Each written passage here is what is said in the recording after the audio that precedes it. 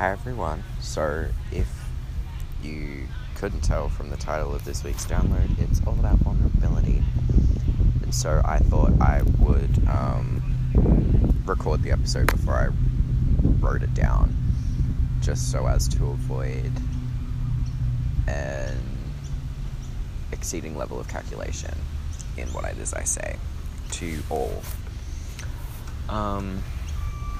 If you remember from part 1 of this little Scorpio Rising series, keeping people at arm's length, at a distance from me, regardless of how well I get to know them or how long I've known them, is something I just do on instinct.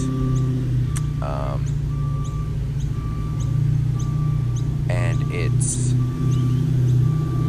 something that for a long time I believed was just a part of who I am as a person.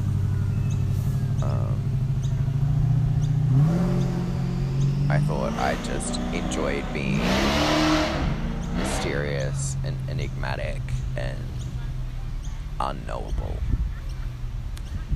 But it's not who I am, it's a way of being. And it's a way of being that I believe to be far more beneficial to me than it actually is.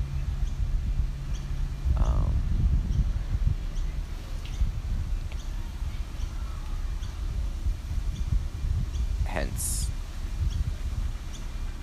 it coming to my attention that vulnerability is something I need to work on. And my lack of vulnerability is kind of twofold. I'll talk through them each separately. The first has to do with understanding the difference between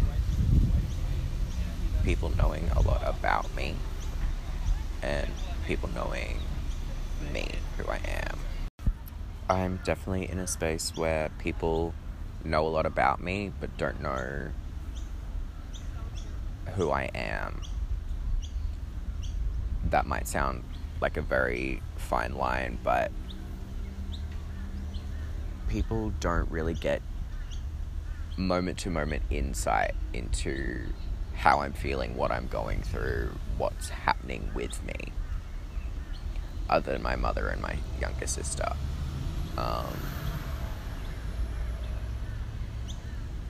They receive itemized lists that have been intellectually processed, and great insight has been developed based on those happenings, but no one gets to see the happening as it unfolds. And because of that, I just feel distant from people consistently.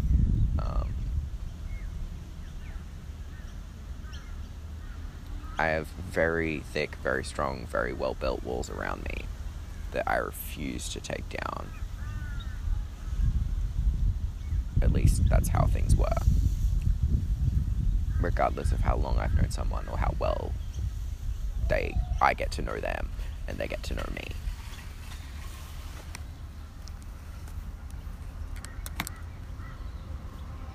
Which, isn't very well in terms of how well they know me.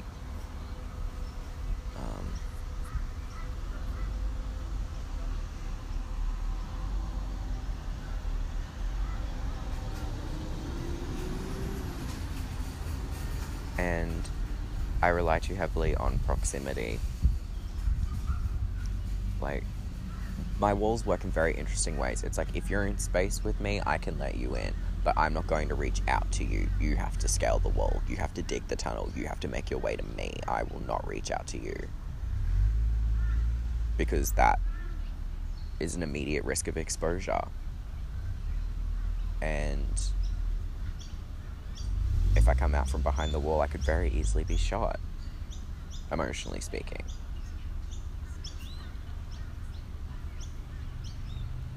And I do this with people I know love me, I know respect me, I know I can trust, that I know are respectable and grounded, and are able to give me good advice, and I'm able to have dialogue with on a level that I can appreciate and gain further insight from.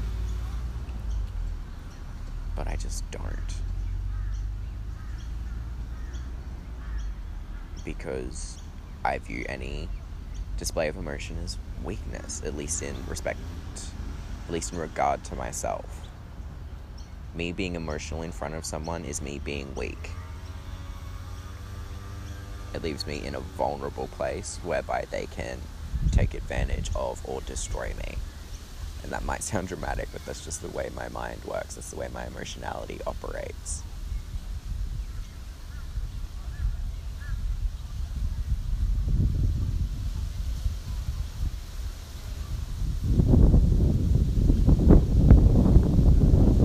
The second fold has to do with an innate need for control.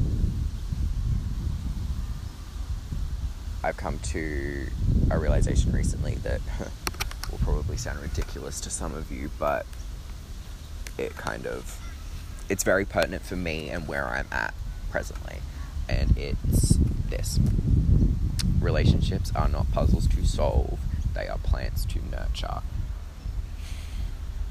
And I journal a lot, as you know, and the moment I wrote that down, I was like, okay, Tristan, that's not the call out I was expecting, but it's the one I needed, and I'm kind of mad at you about it. Obviously being facetious.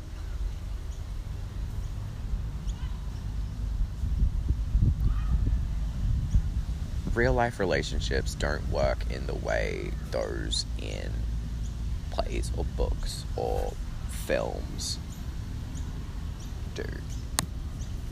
Narrative structures aren't neat. Characters don't operate within a list of rules that a writer has put together for how that person is. Pieces don't fit neatly together. There are no pieces. It's just the picture. And it's moving, and it's breathing, and it's alive, and it's bright, and it's dark, and it's twisted. It's everything and nothing all at once.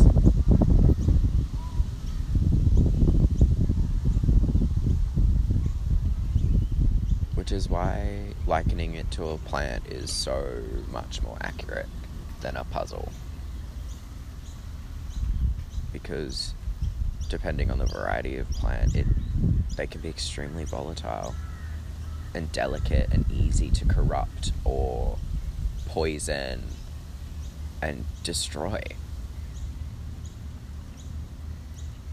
You tug on a piece of grass hard enough and it comes out of the ground. And it doesn't take very much to pull grass out of the ground. And while I want sorry to extend the metaphor so far, but I can't expect my relationships with people to grow into strong, sturdy trees when I refuse to take care of them properly.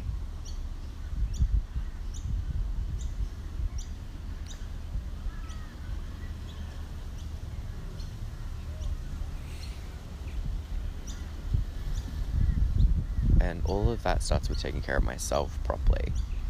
Making sure that I am, in fact, doing what I need to do in order to facilitate the development of relationships with others. Like, far too much of the onus is being put on the other person, at least inside my mind.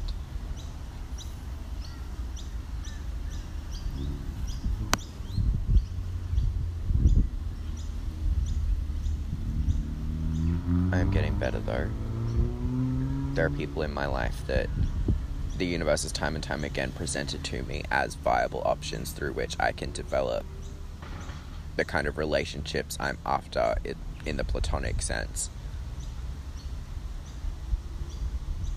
And I just don't develop them, as I said. I rely too heavily on proximity, as I've said.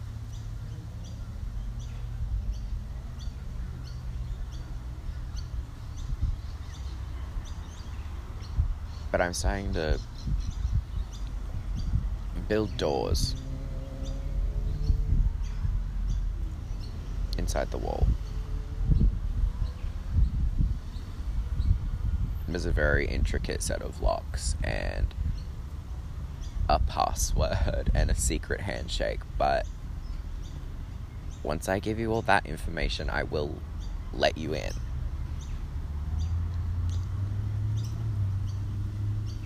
Because taking the wall all the way down is a ridiculous notion. People have to keep themselves safe emotionally. But not having an avenue through which to let others in is equally ridiculous. And that's the kicker. That's the sore spot. Even just saying that produced a physical reaction. It just within my gut.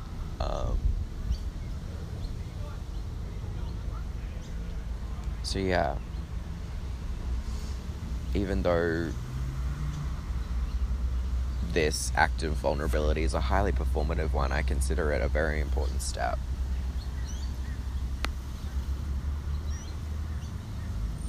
And I'm glad that I was able to take it with you. I love you all very much. And I will see you soon.